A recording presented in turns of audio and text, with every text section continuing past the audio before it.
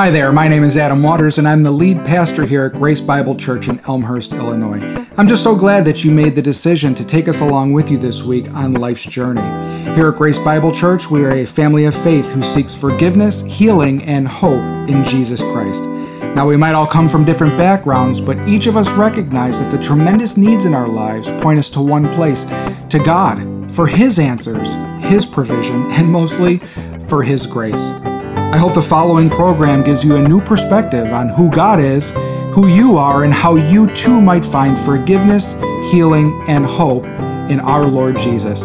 Thanks for listening.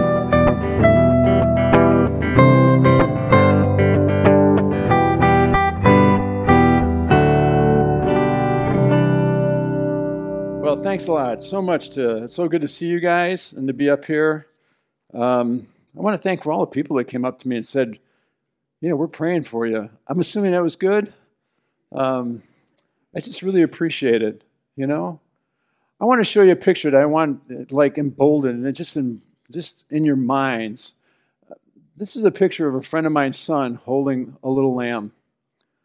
I don't ever want you to forget that picture, because in a lot of ways, you are that lamb, and the arms holding that lamb is Jesus, the arms of Jesus. And that's what we're going to talk about today. Every follower of Jesus Christ is a member of the church. And every member of the church is a member of the flock of Jesus Christ. In fact, it's called His flock, the people of my pasture. And that's an Old Testament phrase that's used, my people, the sheep of my pasture. Over and over again in the Old Testament, it says that. And then Jesus brings it into the New Testament by saying, you know what, I'm actually your shepherd, your good shepherd, and you are my flock, my flock.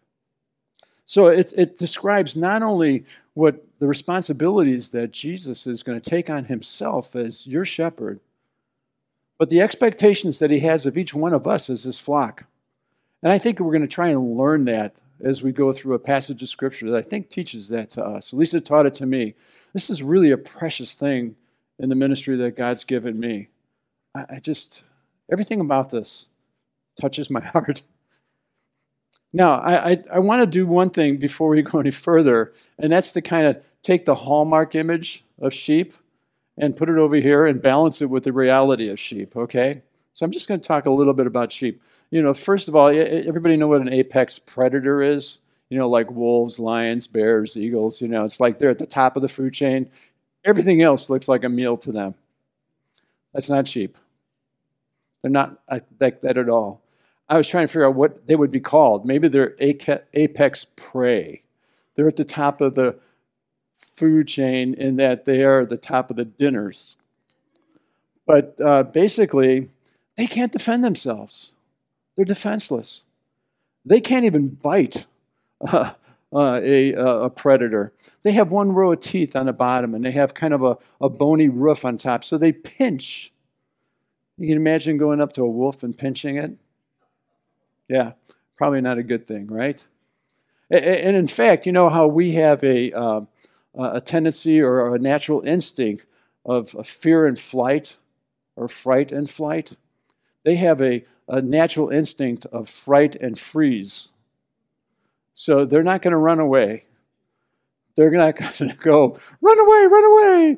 They're not going to turn and fight. They can't, unless a shepherd's there to protect them. They basically, are goners. They become lunch. There's something else about them. Sheep are also incapable of finding their way home. I mean, it sounds really funny, but every other animal in God's creation has this ability to smell spores from its home. And no matter how far away it gets, it could go, oh, home's that way. Oh yeah, I'm getting closer to home. Sheep don't have that, all right? Unless a sheep sees its surroundings and is familiar with its surroundings, unless they have that ability, they can't find their way home. They are lost. A lost sheep stays lost unless the shepherd goes and finds them and brings them back. Now, if you think that was bad enough, We see sheep as these little white furry things, in fields, and they are, okay. But they're that way primarily because the shepherd is around. Sheep are on the dirty end of animal scale, all right? Their wool catches dirt. Bugs love to get in there, and they burrow in there, and they lay their eggs, and it's really bad. In fact, a lot of times the sheep droppings don't make it to the ground because it gets stuck in the wool. They call that dabs. So if someone says dabs, it's not a good thing to you. That makes them basically a walking, breathing petri dish of disease and infection. Yeah, in some cultures, some nations, they have to dip their sheep in special disinfectants twice a year. Otherwise, you can't own sheep. That's how messy and yucky they are. So, unless the shepherd is carrying and cleaning the sheep, they're a mess. They will be infected. They will not only catch disease, they will share disease, and they will die. So, when Jesus says, "You are the sheep of my flock," what is he saying? There's more to the story, but I'm going to leave it right there. So, what I want you to do is turn in your Bibles or to your Bible app to John chapter 10, and we're going to take this apart, and we're going to find out that this is the chapter where Jesus identifies himself as the Good Shepherd and our role as his flock. And hopefully, like I said earlier, we're going to learn not only what Jesus' responsibilities are as our shepherd, but we're going to learn what expectations he has of us as his flock and his sheep. So, let's start. You all there? It'll be up here as well. First thing is that we're going to learn that we have a singular belonging, okay? Truly, truly, I say to you, he who does not enter by the door into the sheepfold of the sheep, but climbs up some other way is a thief and a robber. But he who enters by the door is the shepherd of the sheep. To him the doorkeeper opens, and the sheep hear his voice, and he calls, here it is, his own sheep by name, and he leads them out. And when he puts forth his own, he goes ahead of them, and the sheep follow him because they know his voice. So the first thing we want to learn about this whole idea of being the Lord's flock is that the flock of Jesus has a singular belonging. If you follow Jesus, you belong to Jesus. Let me say that again. If you follow Jesus, you belong to Jesus. Every member of Jesus' church belongs completely and totally to him. Now, that means if Jesus is your shepherd, there's a sense that you don't belong to the pastor, you don't belong to the church, you don't belong to the denomination, you don't belong to the ministry, and I dare say today you don't belong to a political party. You belong to Jesus, completely to Jesus. That means, in a sense, you don't belong to your spouse, your children don't really belong to you, you don't belong to them, you don't belong to your family. You belong to Jesus. Singularly, you belong to him. That also means if Jesus is your shepherd and you belong to his flock, you don't belong to yourself. You belong to him. It's important to let that seep in, okay? How did this happen? Well, here's another verse that I think really helps show us and teases this out for us so that we could understand it a little better. 1 Corinthians 6:19, and it's a verse that some of us may know, or maybe all of us. Or do you not know that your body is the temple of the Holy Spirit, whom is in you, whom you have from God, and that, here it is, you ready? You are not your own. Why? Why? For you have been bought with a price. You've been bought with a price. Therefore, glorify God in your body. It was the price for redemption. It was the price of your ransom. It was the price of your forgiveness. It was the price of your reconciliation to the Father. What was the price? What was the price? Anybody know what the price was? Christ's death. Christ's death. Yeah. That was the price for you to be his sheep, for him to be our good shepherd. And here's another thing that this blew me away. And I was looking at John 6, verse 37. It's another tidbit in this. It says, all who the Father gives me, Jesus said, will come to me. And whoever comes to me, I will never drive away. Do you realize that if you belong to the church, if you're in his flock, it's because, are you ready for this? God said, I choose you to be a gift from me to my son.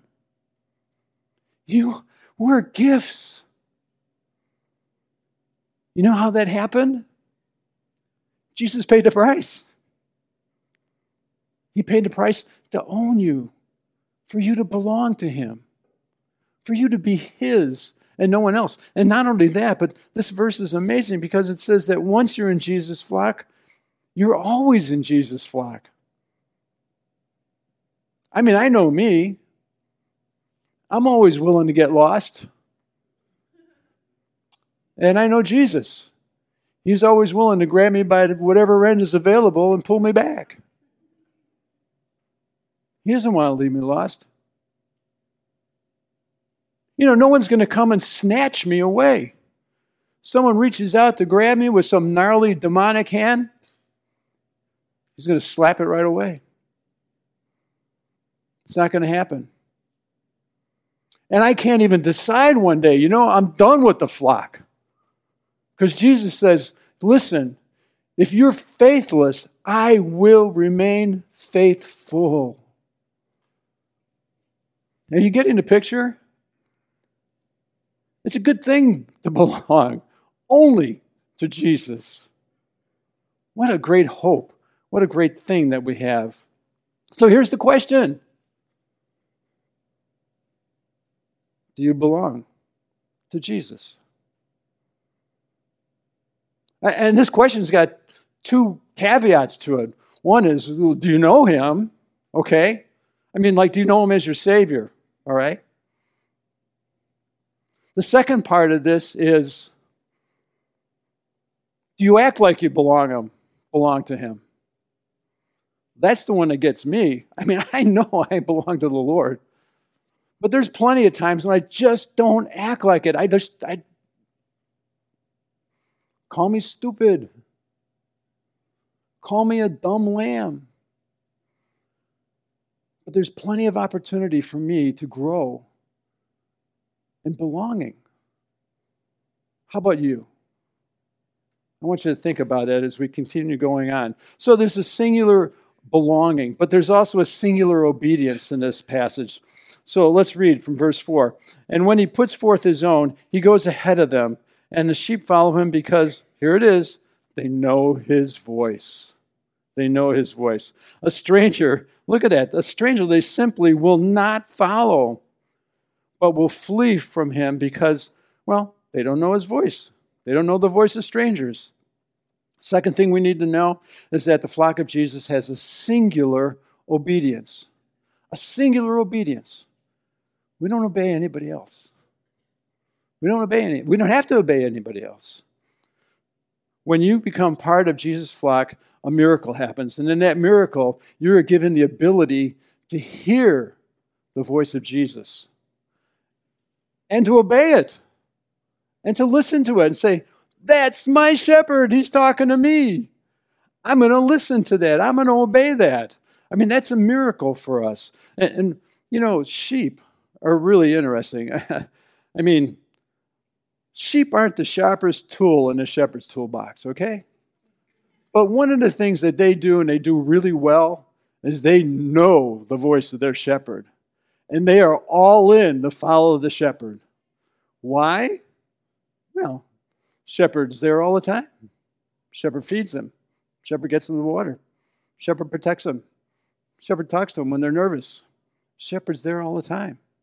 They know where their bread is buttered, and they follow that shepherd. The same thing should be for you and I. We need to not only hear his voice, but we prove, in a sense, that we hear his voice by obeying it, just doing what he says. And we'll talk about that a little bit, but I want to tell you about a listening game that Candy and I used to do with the youth group that we had back in the day when we could handle a youth group. Now we can't even handle a seniors group. I don't know, man. It's like, but so we had this listening game, and we'd divide the kids into like 2 or 3 different teams, and each team would pick a listener, and there was also a collector. So it was a listener person who was a collector, and then there was a person each team would pick, and they would get this person who was the guide, and what that guide would do is it would give the listener directions. But all the listeners and the collectors were blindfolded because they didn't walk by sight, they walked by faith, right? So they had to walk by faith and believing who was ever talking to them to do their thing. So we'd have these things put out, like 5 or 6 things put out in the church pews and stuff like that, and the listeners and the collectors had to go get all 5 of them. The first one that got them all was the winner. And the only way they could find these 5 things was that we took all the kids up in the balcony of our church, and the guides could go left, right, back, forward, stop, bend over, pick up, and that's all they could say. Those one-word things, And, of course, the kids got into it, so there's cheering. Hey, yeah, go, So while this one's going left, this one's going right, and this one's going stop, and it was chaos. It was a great way to spend about 20, 30 minutes of a youth group, and have them all kind of chaotically in control. But when it was all done, somebody always won. And I'd say to them, how did you win? And they would say, well, somewhere along the way, I got used to listening to the voice that was my voice. And for some reason, it got easier and easier. In fact, I didn't even hear the other voices. And I would say, or Candy would say something, did you just hear what you said? What you just said is exactly what should be true of you and I, because we get used to hearing the voice of our shepherd. And all the other noise is gone. We don't have to pay attention to it. So how do we hear and obey the voice of Jesus? Because there's a lot of competing voices out there. In fact, I just want to ask another question. I want you to put this and salt this away. What are some of the competing voices in your life? I have been trying to listen to Jesus for almost 50 years now. And I know that there are competing voices. In fact, one of the competing voices that I have that's probably the worst and the hardest to get away from is right in here. It's my own voice. I don't know. But here's something, here's a possible way that you could, train yourself to hear. So what did Jesus say? I mean, what are his basic things he said? Excuse me. He said, here's 4 basic things. And this is not all of them, but some of them. He said, follow. He said, abide. He said, bear much fruit. And he said, disciple. Okay? 4 things. First one, follow. Actually, he says, pick up your cross and follow. You know what that basically means? It means, you know what, Jesus? I'm going to stop going my way with the things I want to do, and I'm going to start going your way, the things that you want me to do. It's just saying no to my will and my way, and yes to the will and way of Jesus. Abide. Jesus said, if you abide in me and my word abides in you, you know what that means? That means stay connected to Jesus. Stay connected to his word. It's a daily thing. It's a daily thing. The third thing, I love this because it's challenging. It doesn't say bear fruit. What does it say? Much fruit. Whoa. Okay, so here's my bar. Bear fruit. Here's Jesus' bar. Bear much fruit. Much fruit. What does that mean? You know what that means? That's obedience. At least that's what I think it means. It means letting what you know about Jesus begin to impact who you are and what you do so that you're more like him in him than you used to be like yourself without him.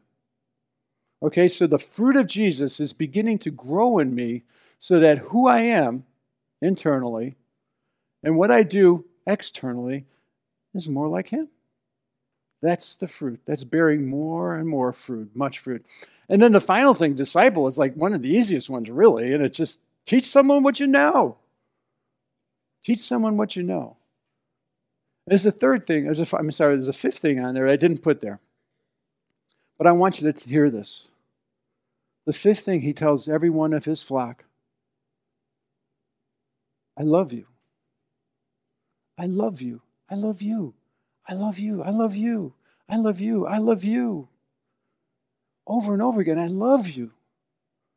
That fuels our desire to be like him, to listen to him. So anything that tries to inhibit the 4 or 5 things that we know that Jesus said to us, or to prevent them, that's a voice you don't want to listen to.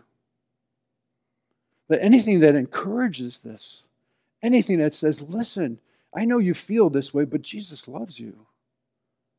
I know you don't want to get out there and be Jesus to someone today. But I want to show you someone who needs to know the hope that you have in me because they need that hope too.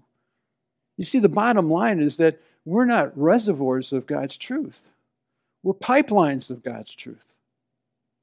Okay, so we don't hold it to ourselves. We take it and give it to someone else. So, Jesus is not only our singular belonging, we belong to him, he's also a source of our singular obedience. We obey him. But there's more. It's like a Jinsu knife commercial. There's more. Verse 7. So Jesus said to them again, truly I say to you, I am the door of the sheep. All who came before me are thieves and robbers, but the sheep did not hear them. I'm the door. And if anyone enters through me, he will be saved. And he will go in and out and find pasture. And the thief comes only to steal and to kill and to destroy. I came that they may have life and have it abundantly. Everyone who is a part of the flock of Jesus, every one of you who calls yourself a sheep, we have a singular refuge. We have just one place we need to go to be safe, and it's Jesus. So let me unpack visually what Jesus is talking about here, because I'm guessing, how many people grew up on a shepherd farm or sheep farm? How many people grew up in the city? That's it? Where else did you guys grow up? That's suburbs. Yeah, that's suburbs and that's the city. All right, take a look at this picture. So here's a sheepfold, okay? And, some of them are made out of rocks. They're usually big, round things. You notice how the rocks on top are kind of pointy and jagged and stuff like that? That's because they don't want people going over them to snatch up and steal sheep, right? And every sheepfold has one opening that's about the size of a sheep, or 2 sheep maybe. Do you notice what's missing on this protective area? A gate. There's no door. There's no gate. You know why? Because that's where the shepherd puts himself. When the sheep go in there, he just sits there. And any sheep that wants to go out, it's got to go past him. And any threat that wants to get in, it's got to go past him. And in fact, at night, you know what the shepherd does? Cozies up a little bit of grass, maybe he's got a pillow, and he goes to sleep in that opening. Because nothing is going to get at his sheep. I got to tell you, folks, that's exactly what Jesus does. If you're in a church, if you're one of his sheep, he will put himself between you and anything that threatens you. Anything that threatens you. I was just listening to a sermon by Crawford of the Ritz, and he, in this sermon, all of a sudden he goes, if you think you've ever taken care of yourself in your life, you're wrong. In fact, I know. Oh, man, you blew it for me. Okay, it's okay. No problem. Yeah. Never taken care of ourselves. So I was going to say, do you want to know what this looks like? It looks like that. Okay, now do it again. Oh, that's the wrong slide. This is what it looks like. Okay. By the way, I'll talk about that later. This is what I think it looks like. This is a mosaic from a church in Eastern Europe. And it has a picture of Jesus Christ between an ace predator and a sheep. And you notice the sheep's been wounded. But you notice that the shepherd's willing to give up his life for that sheep. And I'll talk about that in a little bit, but that blows me away. So there are threats outside of the sheepfold that Jesus protects us all from. The big one is death. He has protected us from death.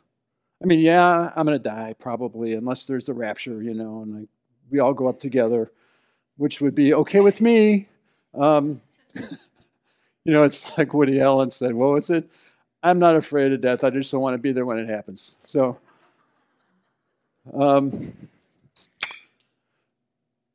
there are threats out there. Satan and the world want to do the three things that are in here.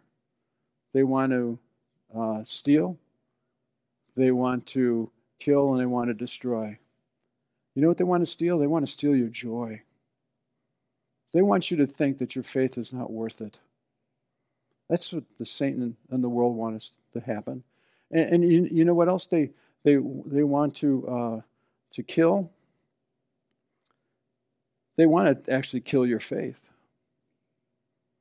They want to just remove it. They want to make it nothing. And you know what else they wanted to do? If they can't steal your joy, if they can't kill your faith, they want to destroy your witness. They want to get you into a place where you would look like a hypocrite for proclaiming the name of Jesus and living some wrong way.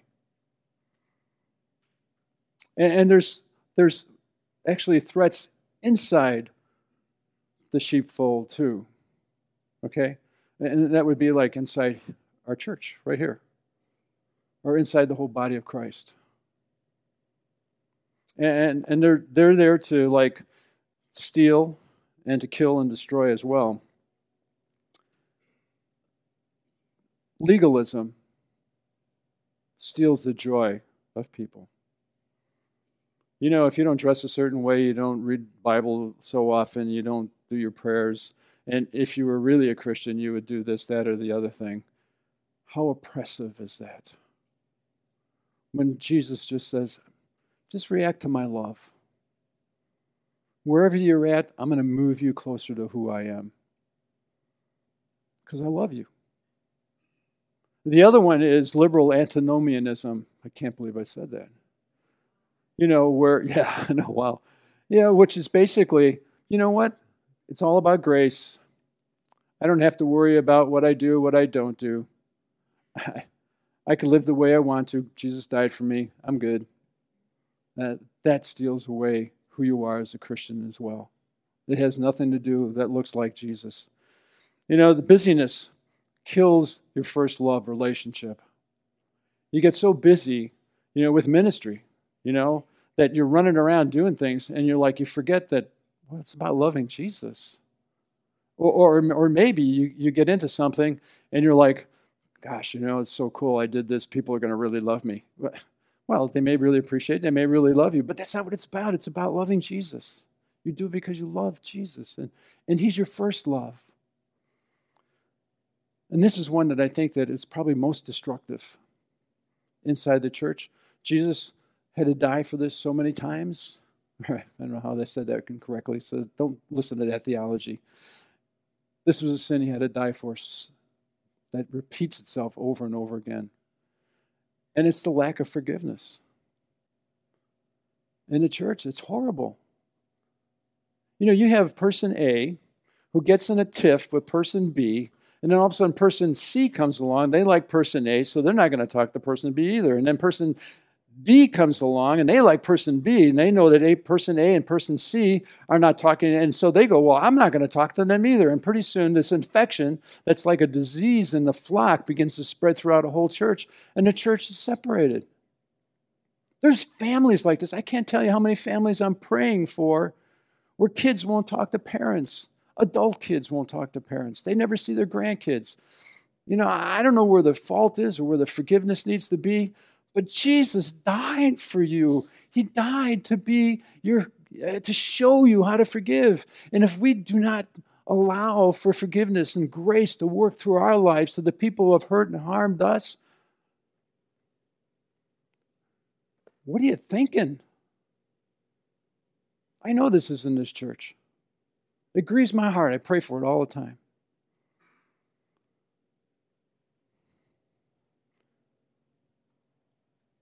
Jesus is our refuge. Run to Jesus with this threat. Let him deal with it. Thanks for listening to that. That's been really hard on my heart. Let me tell you another illustration about running to Jesus as a refuge, and it's a good one. Our small group is amazing. I have to tell you, we've been gathering together for about 6 years now. We are so bad at studying the Bible, you can't believe it. I mean, it's like, what did he say? I don't know. We started off pretty good, We're really good at eating together. And in fact, we always have bacon on the menu, so we call ourselves the Bacon Crisps. But over the last 6 years, there have been hundreds of prayer requests that we've sent out to each other. I mean, deep, painful, personal, vulnerable, intimate things that you would never share with another person. And I'm not saying that our small group's a mess compared to your mess, okay? But we've realized somehow or other that our one refuge is Jesus. And because of that, we've not only had dozens and dozens of prayers every year, and like I said, maybe 100 prayer requests. I mean, like for kids, for marriages, for neighbors, for family, for people at work, for cancer, it's been everything. We have seen hundreds of answers. Jesus cares. He keeps showing us over and over again how much he loves us, because he keeps showing us over and over again that he has decided that his place in our life is between us and whatever threatens us. And he loves us. And that's the way he shows, in one way, his love for us, his tremendous love for us. Did you get that? So, singular belonging, singular obedience, a singular refuge, and there's one more, singular Savior.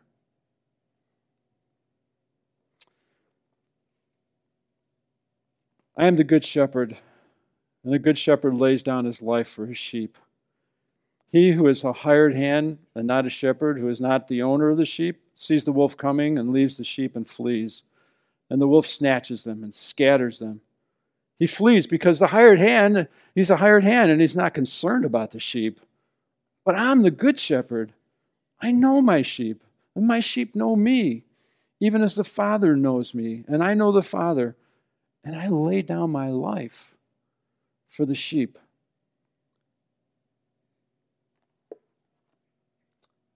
Jesus would rather die than not have a relationship with you. Jesus would rather die than not have the privilege of being your shepherd and you the blessing of being his sheep. And he did die. He did die. Now, I have to say, every time I come across this passage, I have a hard time trying to understand why in the world a shepherd would give up his life for a stupid sheep. I mean, human being, sheep. I mean, so what is it? $50 for a sheep? I don't know how much this sheep cost back then. Why would a shepherd give up his life for a sheep? And I just wrestled with this. And one day it was like, Wayne, I'm God, and I gave up my life for a creature. I'm willing to do it. I love you so much. It's not about a shepherd and a sheep. It's about me and you. I love you. You know, you need a Savior, and I'm willing to do it. I'm willing to do it. So, why would he do that? Well, you're precious to him. You're not only God's gift to his son as his sheep, but you're precious to him because he set the value by paying the price that was his precious blood. The word precious is used sparingly in the Bible. It talks about the son, it talks about the blood, it talks about you. We're precious. You're precious. You are his lamb. He holds you in his arms. I have to tell you, what I'm sharing with you now, God has allowed me to reveal to people, and it has been transformational in their understanding of the love of Jesus Christ for them. The very first time this happened, Candy and I was in our youth group, and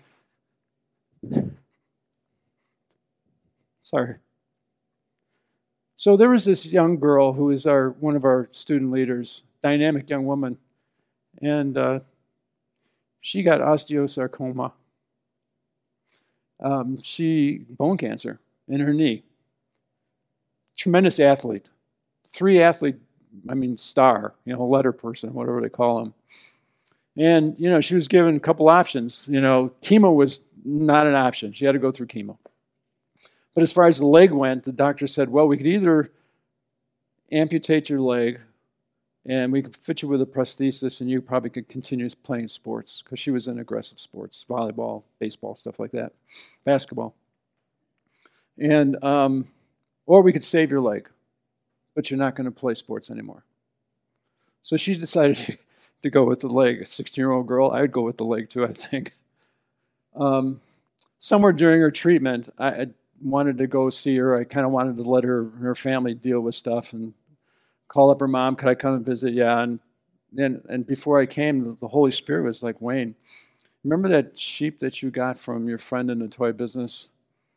I used to be in the toy business, just in case you don't know.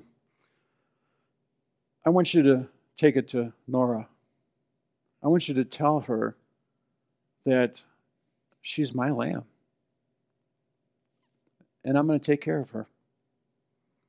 So this beautiful stiff lamb that looked like the little image that I showed you with that little boy holding the lamb, I took it over to Nora. And it's like, Nora, how you doing? I didn't want to give up my lamb, so I told her, listen, while you're getting better and recovering, why don't you watch my lamb and you can always give it back to me, right? So she was like, oh. And I said, every time you look at this lamb, Nora, I want you to realize that this is the way Jesus sees you. It's his little lamb. And he died for you so that you could be his lamb and that he could be your shepherd. That's how much he loves you. And she took that lamb and she just held it to her breast and she said, oh, thank you, Mr. Kuna. I will take care of this. I will. And I'm like, whoa. Well, she got better. God miraculously healed her. I never got my lamb back. So I decided, this was just too good. So I went, and Beanie Babies were coming out, so I got these little Beanie Baby lambs, and I started giving them out to people whose husbands had left them, wives had left them, kids who had been hurt by their parents, people who had lost children, had hard pregnancies, people who got caught in sin. Their sin found them out. And people were stunned by the truth of God's word about them being his sheep and Jesus being their shepherd. I mean, it was just like silent. There was just silence, except for one guy. I had a black sheep, and his wife had been telling me that he's been kind of like, slipping a little bit. So I thought, maybe I'll give him the black sheep. He wasn't too happy about it. But all that to say is that I've probably given away 60 or 70 lambs. So much hurt. And yet such a good shepherd that would take that hurt to himself, to the cross, so that he can give his love to the hurting and bring his heavenly healing to them. And as people saw their heaven themselves in this little picture of a little lamb. In fact, I just bought 2 of these online because I didn't have any more. I had a lady find out about this, and she gave me 3 bagfuls of lambs. That's how I had so many to give away. I said, I'm not giving away, enamel lambs. I'm just giving away soft, cute, plush, huggy lambs. She goes, that's all I have. And I said, okay, and there she was, like 3 bagfuls. I felt like, that lamb story, 3 bagfuls, whatever. But anyhow, let me sum this up, all right? Because of Jesus and what he's done, we have a singular belonging to Jesus. You belong to him. We have a singular obedience. There's only one voice that we listen to because he loves us. There's a singular refuge. There's not a lot of places. We don't have to go to a lot of different places to find safety. We go to one place to find safety. It's Jesus. And finally, there's only one shepherd that will die for you. In fact, did die for you to save you. So there's only one question left. Are you one of his sheep? I see a lot of ba and heads. Yeah, I'm pretty good. Yeah, thanks. Yeah, that was spontaneous, by the way. If you're saying yes, let me just ask you, are you living like one of his sheep? Are you living like you belong exclusively to Jesus? Are you listening to his voice like you belong to Jesus? Do you run only to Jesus, or is Jesus the last option?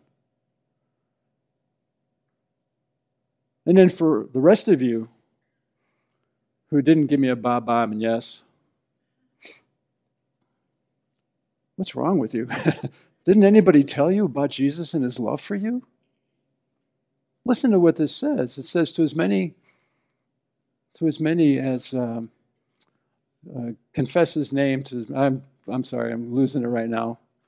Michael, you could do it. Aaron. Yeah, to as many as receive him, to them he gives the power to become to become children of God.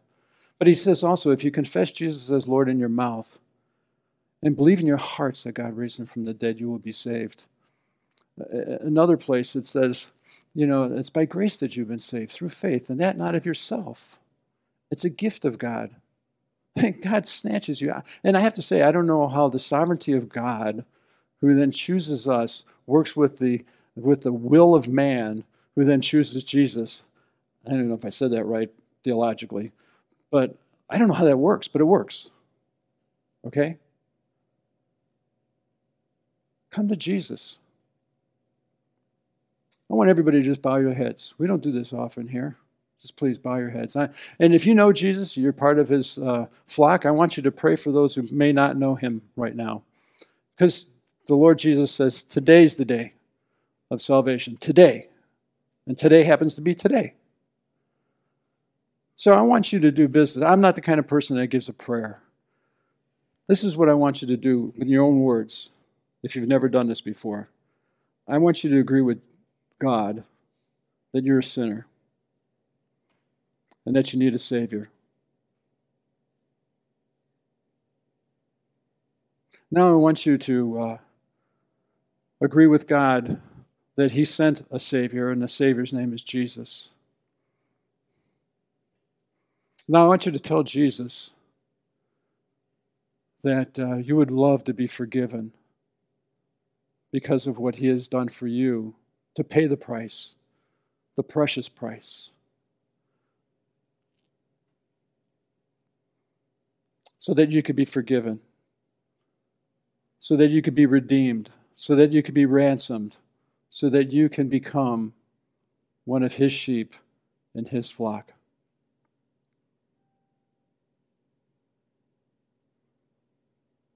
Now I want you to just thank him for dying for you.